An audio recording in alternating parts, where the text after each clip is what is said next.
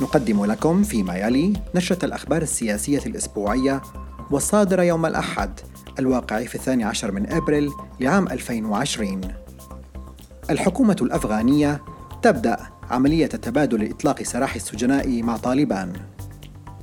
تنفيذاً للاتفاق الذي جرى توقيعه بين الولايات المتحدة الأمريكية وطالبان، تشكل عملية تبادل إطلاق السجناء أساساً لمبدأ بناء الثقة المهم لنجاح اتفاق السلام، بهدف إنهاء حرب دامت لأكثر من 20 عاماً بين الطرفين. وتنفيذاً للاتفاق، تقرر اتخاذ خطوة أولى فورية بإطلاق سراح 100 سجين من طالبان مقابل 20 من أفراد الأمن الأفغاني. هذا ويعكف الجانبان أي طالبان والحكومة على صياغة تفاصيل فنية ولوجستية لاستقبال السجناء من قبل الطرف المعني في خضم مخاوف حقيقية تتعلق بمخاطر انتشار وباء كورونا. وقد أكد المتحدث باسم طالبان ذبح الله مجاهد وقف إطلاق النار في بعض المناطق المتأثرة بوباء كورونا، والسماح للفرق الطبية الحكومية والدولية بالتحرك من خلال المناطق التي تسيطر عليها حركة طالبان، مشيراً إلى أن الأمور تحتاج إلى بعض الوقت، لكن الخطوة الأولى كانت مهمة لأنها تبرهن على حسن النوايا بين الجانبين. ما هي الانعكاسات الأمنية لإطلاق سراح سجناء طالبان؟ من المقرر أن تتضمن الخطوة الأولى تبادلاً ل5,000 سجين محتجزين لدى الحكومة الأفغانية، لكن عملية إطلاق حرية السجناء من حركة طالبان قد يشكل خطراً على الحكومة الأفغانية، فمعظمهم من المقاتلين والمتمرسين والمتعطشين للانتقام من الحكومة الأفغانية في أي وقت. هذا ويشكل انضمام المئات من الجنود وأفراد الأمن الأفغاني إلى حركة طالبان مشكلة ولاءات سلبية ضد الحكومة الأفغانية ونقطة قوة لحركة طالبان، ما يشجع آخرين على التصرف بهذه الطريقة التي تقوي الحركة وتضعف الحكومة. يذكر أن هناك أطراف داخل حركة طالبان يرفضون اتفاقية السلام، كما أن هؤلاء السجناء الذين أطلق سراحهم سوف يشكلون ميليشيات مسلحة بقيادة أمراء حرب جدد، ربما من طائفة الهزارة الشيعية في غرب وجنوب أفغانستان، بتشجيع من أجهزة الاستخبارات الإيرانية لتخريب عملية السلام، بالإضافة إلى تنظيم داعش في ولاية خراسان وتنظيم القاعدة في منطقة وزيرستان الأفغانية على الحدود الباكستانية. غنائم الفساد في لبنان ما زالت مستمرة في ظل كورونا. قد تبدو الأمور تحت السيطرة في العاصمة بيروت، إلا أن الأطراف الأخرى في الشمال وفي طرابلس تنذر بالانفجار في أي لحظة. هذا وتخفي القيود المفروضة على التنقل بهدف الحد من انتشار الوباء حقيقة أن الحكومة اللبنانية ترغب في استغلال فترة الحجر الصحي لتمرير عدد من القرارات التي لا تحظى بشعبية، وقد تستفز المواطنين مرة أخرى في ظل تدهور الأحوال المعيشية بصورة غير مسبوقة. ما تزال القوى السياسية والحزبية التي كانت مهيمنة على البلد سابقاً تيسر أمورها من خلال الحكومة الحالية. لقد كان اعتراض السفارة الأمريكية على التعيينات الإدارية المهمة في القطاع المصرفي يدلل على انقياد الحكومة للأقطاب السابقة بعد اتفاق نبيه بري وجبران باسيل على الأسماء، في حين ظهر حزب الله في صورة البطل المدافع عن حقوق الفقراء من خلال إجبار المصارف على دفع أموال صغار المودعين بالدولار والسيطرة على وزارة الصحة وأي أموال ومساعدات أخرى تأتي من الخارج لمواجهة كورونا. مصر تواجه أزمة كورونا بخطة متدرجة في القطاعات الحيوية. الإجراءات الجزئية هي خطة الحكومة المصرية لمواجهة تفشي أزمة فيروس كورونا وسط شح الموارد المتاحة. لقد بدأت بتعطيل جزئي لبعض القطاعات الحيوية حتى العزل الكامل على بعض المناطق والمدن. هذا ولا تتوقف الصعوبات والمخاطر على وضع العمالة المحلية في البلاد، وإنما تطال بقوة الأوضاع الاقتصادية وتشمل سلاسل التوريد بالنسبة إلى السلع الرئيسية محلياً وخارجياً، بما يهدد بموجات الغلاء وشح في السلع خلال الفترة المقبلة، في حال عجزت الحكومة عن توفير مخزون من السلع يكفي المرحلة القادمة، خصوصاً مع زيادة أسعار الموردين وتكاليف الشحن. يذكر أن وزارة القوى العاملة قررت صرف منحة استثنائية لدعم العمالة غير المنتظمة تقدر ب500 جنيه مصري. كورونا والحرب السورية. يبدو من الواضح أن كل التحركات السياسية في سوريا غير مجدية، وأن الاستحقاقات مؤجلة بانتظار ما ستسفر عنه عاصفة وباء كورونا. هذا وتلتزم حالياً الأطراف الفاعلة عسكرياً بهدوء حذر وسط انتظار وترقب للطريقة التي يحتمل فيها تفشي كورونا على الأراضي السورية، باستثناء تنظيم داعش الذي يحاول الحصول على بعض المكتسبات واستثمار الأزمة لصالحه. لقد تفشت كورونا في معسكرات المتصارعين بما يفرض تغييرات يصعب التنبؤ بها في الوقت الراهن. ومن ناحية أخرى تتصاعد عمليات الحشد العسكري من جانبي النظام وإيران في ريف إدلب الجنوبي، يقابلها حشود عسكرية تركية والجيش الوطني في منطقة شمال سوريا.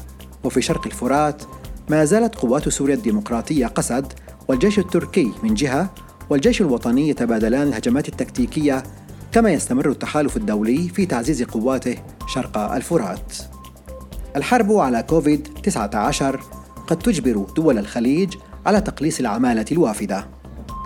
باتت محاربة فيروس كورونا أولوية في السياسة الداخلية لدول الخليج العربية التي تتعاون مع بعضها عبر اجتماعات متواترة بهدف تطويق انتشار الفيروس كورونا، بما يعد من أهم محركات السياسة الخارجية أمام تحديات غير مسبوقة عالمياً.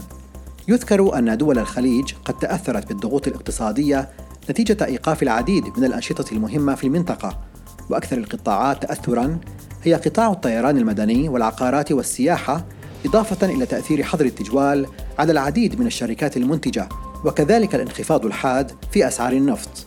يبدو أن بعض الدول الخليجية بدأت تتجه مؤقتاً نحو تقليص حجم العمالة الوافدة وترحيل مخالفي الإقامة مثل الكويت وعمان، في حين قررت بعض الدول الأخرى الإبقاء على الوضع القائم مثل السعودية.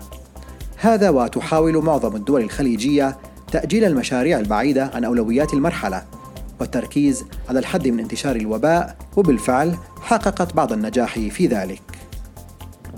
السعودية تتحرك بسرعة على الصعيدين الداخلي والخارجي.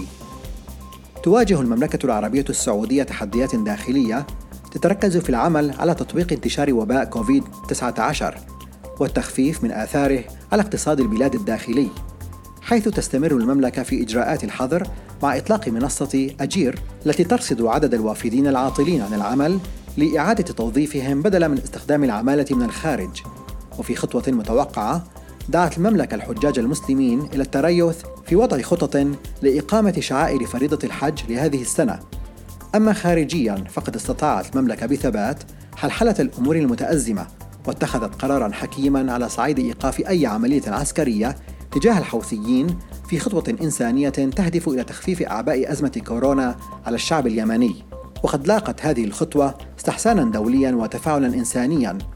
أما على صعيد أسواق النفط فقد قادت المملكة دعوة لاجتماع منظمة أوبك والمنتجين الخارجيين وأهمهم روسيا، واتفق على تخفيض النفط لإعادة السوق النفطية إلى مستوى الموازنة بين العرض والطلب في ظل زيادة تقلص العرض بسبب وباء كورونا.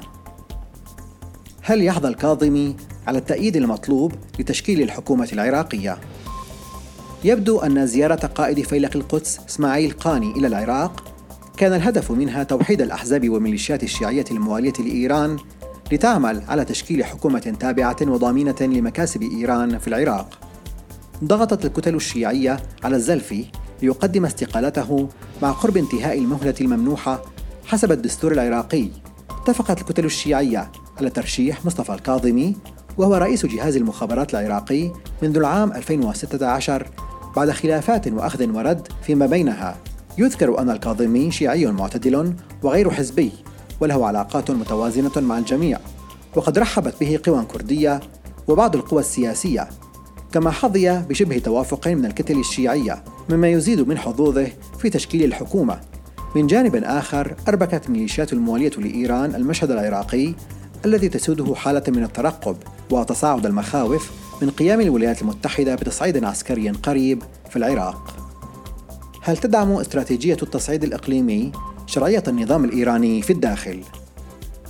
لم تعد أزمة شرعية النظام الإيراني تتعلق بالحكومة أو الحرس الثوري فحسب، وإنما أصبحت تطال المرشد الأعلى نفسه، فقد وقع نحو 100 ناشط إيراني من النخبة الثقافية عريضة تتهم المرشد الأعلى علي خامنئي بالمسؤولية الكاملة عن تحول وباء كوفيد-19 إلى كارثة وطنية. لقد بدا واضحاً أن الحكومة والمرشد الأعلى لم يشغل بالهم انتشار الفيروس في أوساط الشعب، بل كان جل اهتمامهم منصباً على إنجاح الانتخابات البرلمانية الأخيرة. هذا ويبدو أن قدرة النظام الإيراني على استثمار الأزمة الحالية لصالحه لم تعد ذات فعالية وسط تجليات الأزمة التي انعكست على شرعية النظام، ولم يعد قادراً على إدارة التناقضات الداخلية في هذه المرحلة على الأقل، مما يبرر تصعيد التوتر على المستوى الإقليمي سواء في العراق أو اليمن، مع توقعات استهداف جديد للقوات الأمريكية في العراق، باعتبار ذلك هو الطريقة الرديفة الوحيدة لاستقاء الشرعية في الداخل الإيراني. تعثر جديد للاتفاق بين نتنياهو وغانتس يعطل تشكيل الحكومة الإسرائيلية. يبدو أن استراتيجية نتنياهو تعتمد على تضييع الوقت المتبقي لمهلة غانتس مستندا إلى عطلة عيد الفصح اليهودي. لقد سحب نتنياهو فجأة موافقته على تعيين القضاة، وتعثرت المفاوضات في تشكيل حكومة إسرائيلية جديدة تضم حزب الليكود وحزب أزرق أبيض لخلافهما على تشكيل لجنة تعيين القضاة. وقال غانتس إن تشكيل حكومة طوارئ مع معسكر الليكود لن تكون بأي ثمن، فيما اتهمه الليكود بإفشال الاتفاق، وكان الجانبان قد اقتربا من اتفاق كامل لتشكيل الحكومة بعد أن تراجع حزب أزرق أبيض عن معارضته لضم مناطق في الضفة الغربية المحتلة لإسرائيل. هذا ويخشى أن يكون افتعال نتنياهو لهذه القضية هو مراوغة لإضاعة الوقت حتى انقضاء المدة الممنوحة لغانتس لتشكيل الحكومة المقررة في 13 من الشهر الجاري من دون إحراز أي نتائج، وبالتالي اللجوء إلى إجراء انتخابات جديدة. تركيا تبحث عن مصادر للطاقة وسط أزمة كورونا وتراجع الاقتصاد. لم يكن الاقتصاد التركي في حالة جيدة خلال الثلاث سنوات الماضية، حيث عانى كثيراً من التدهور قبيل تفشي كورونا، إلا أن انتشار الوباء زاد من حالة تدهور الاقتصاد. أعلنت الحكومة حالة الطوارئ وعزلت أكثر من 30 مدينة تركية، بالإضافة إلى إغلاق الحدود مع دول الجوار. هذا وتشكل هذه الإجراءات عبئاً إضافياً على الاقتصاد، خصوصاً وأن أكثر القطاعات المتعثرة بانتشار كورونا هو قطاع السياحة الذي يشكل 13% من الاقتصاد. كما تراجعت الليرة التركية من جديد، وسجلت أدنى مستوى لها خلال 18 شهراً أمام الدولار. من جانب آخر، وقعت شركة روز رايز البريطانية صفقة مع تركيا لإنتاج مفاعلات نووية صغيرة الحجم لتوفير الطاقة، وقد سبق أن دشنت تركيا محطة أوكيو النووية بالاتفاق مع روسيا في منطقة جنوب تركيا، وينتهي إنشاء هذه المحطة العام 2023. الاتحاد الأوروبي ينفذ صفقة رمزية مع إيران عبر آلية إنستكس. ينفذ الاتحاد الأوروبي صفقة لمواجهة أزمة كوفيد-19 مع إيران بتوفير المستلزمات الطبية بقيمة 5 ملايين يورو، وهي أول صفقة لهم عبر آلية المقايضة الأوروبية إنستكس، وقد أطلقت من قبل الترويكا الأوروبية بغرض تفادي العقوبات الأمريكية، وبالرغم من تفاؤل مسؤولين أوروبيين بأن هذه الصفقة قد تكون مدخلاً لمزيد من التعاملات مع إيران مستقبلاً، لكن هذا الأمر مستبعداً للغاية. فالخطوة تمت بمباركة أمريكية من جهة، ومن جهة أخرى ستبقى الشركات الأوروبية ممتنعة عن الانخراط مع طهران ما لم تأخذ الضوء الأخضر الواضح من الخزانة الأمريكية. هل يعود حزب العمال البريطاني إلى السلطة في الانتخابات المقبلة؟ في خطوة مناسبة، انتخب حزب العمال زعيمه الجديد السير كير ستارمر بأغلبية كاسحة في جميع الأقاليم البريطانية، وبدعم كبير من الاتحاد العمالية والتجارية، لتنتهي بذلك زعامة الراديكالي جيرمي كوربين الذي فشل في قيادة الحزب خلال استحقاق البريكسيت على مدى 3 سنوات، وتسبب بهجرة قواعد انتخابية عمالية لصالح حزب المحافظين في الانتخابات الأخيرة. ويعد الزعيم الجديد سياسياً براغماتياً متوازناً، ويشكل انتخابه نهاية حقبة عصيبة في تاريخ حزب العمال. هذا وستكون أولوية القيادة الجديدة هي الاستفادة من المناخ السياسي الجديد الناجم عن تفشي وباء كورونا، والطلب الكبير على منظومة الرعاية الصحية والاجتماعية لتكون مدخلاً لنهضة جديدة لسياسات اليسار والعودة إلى السلطة. هل تصلح أزمة كورونا العلاقات بين واشنطن وبكين؟ رغم أن بعض التصريحات تؤجج الصراع بين البلدين حول منشأ فيروس كوفيد-19، لكن ليس مستبعداً أن تدفع هذه الأزمة الصين إلى بذل جهود حقيقية لإصلاح العلاقات مع واشنطن وإيجاد أرضية مشتركة للتعاون. ففي حال عودة النشاط الاقتصادي في الصين إلى سابق عهده، وفي ظل انكفاء معظم دول العالم على الاستهلاك الداخلي وتأثير الجدل الدائر حول رغبة بعض الدول إعادة توطين صناعات حيوية هاجرت إلى الصين بفعل العولمة، يصبح من المتوقع أن تواجه الصين مشكلة في إيجاد أسواق مستهلكة لمنتجاتها. من جانب آخر، رغم تأكيد بكين التزامها ببنود الاتفاقية التجارية مع الولايات المتحدة في المرحلة الأولى، قد دخلت حيز التنفيذ منذ شهر فبراير المنصرم، إلا أن ثمة مخاوف من عجزها عن الوفاء بالتزاماتها لشراء بضاعة أمريكية بقيمة 200 مليار دولار خلال عامي 2020 و2021. لكن قد تحاول بكين إتمام الصفقة، كما أن الرئيس ترامب سيبذل ما بوسعه لمنع انهيارها في خضم التحضير للانتخابات القادمة. وختام هذه النشرة: مقاربة روسيا في مكافحة كورونا بين الضعف والقوة. رغم ارتفاع عدد الإصابات بفيروس كورونا الأسبوع المنصرم في روسيا، أكد رئيس الوزراء الروسي ميخائيل ميشوستين أن البلاد لم تبلغ ذروة المرض بعد، هذا وقد وافق مجلس الدوما على مشروع قانون إعلان حالة الطوارئ في البلاد بسبب الوباء وتجديد الإجراءات الوقائية من خلال تشريع إجراءات قانونية لكل من ينتهك الحجر المنزلي. وقد اتخذت تدابير حازمة مثل إغلاق المدارس والعزل الاجتماعي، هذا ويتوقع أن يصل عدد الإصابات نحو 150 ألف إصابة. يذكر أن نقاط الضعف التي طالت الحكومة الروسية في مواجهة فيروس كورونا هي التأخر في الاستجابة، بعدما اعتقدت الحكومة أن إغلاق الحدود مع الصين يعد كافياً، إضافة إلى تجاهلها انكماش الاقتصاد الروسي وتركيزها على الشأن السياسي كالتعديلات الدستورية وحرب أسعار النفط، رغم تفشي الوباء بشراسة في أوروبا وعجز القطاع الصحي الروسي عن استقبال جميع مصابي الفيروس.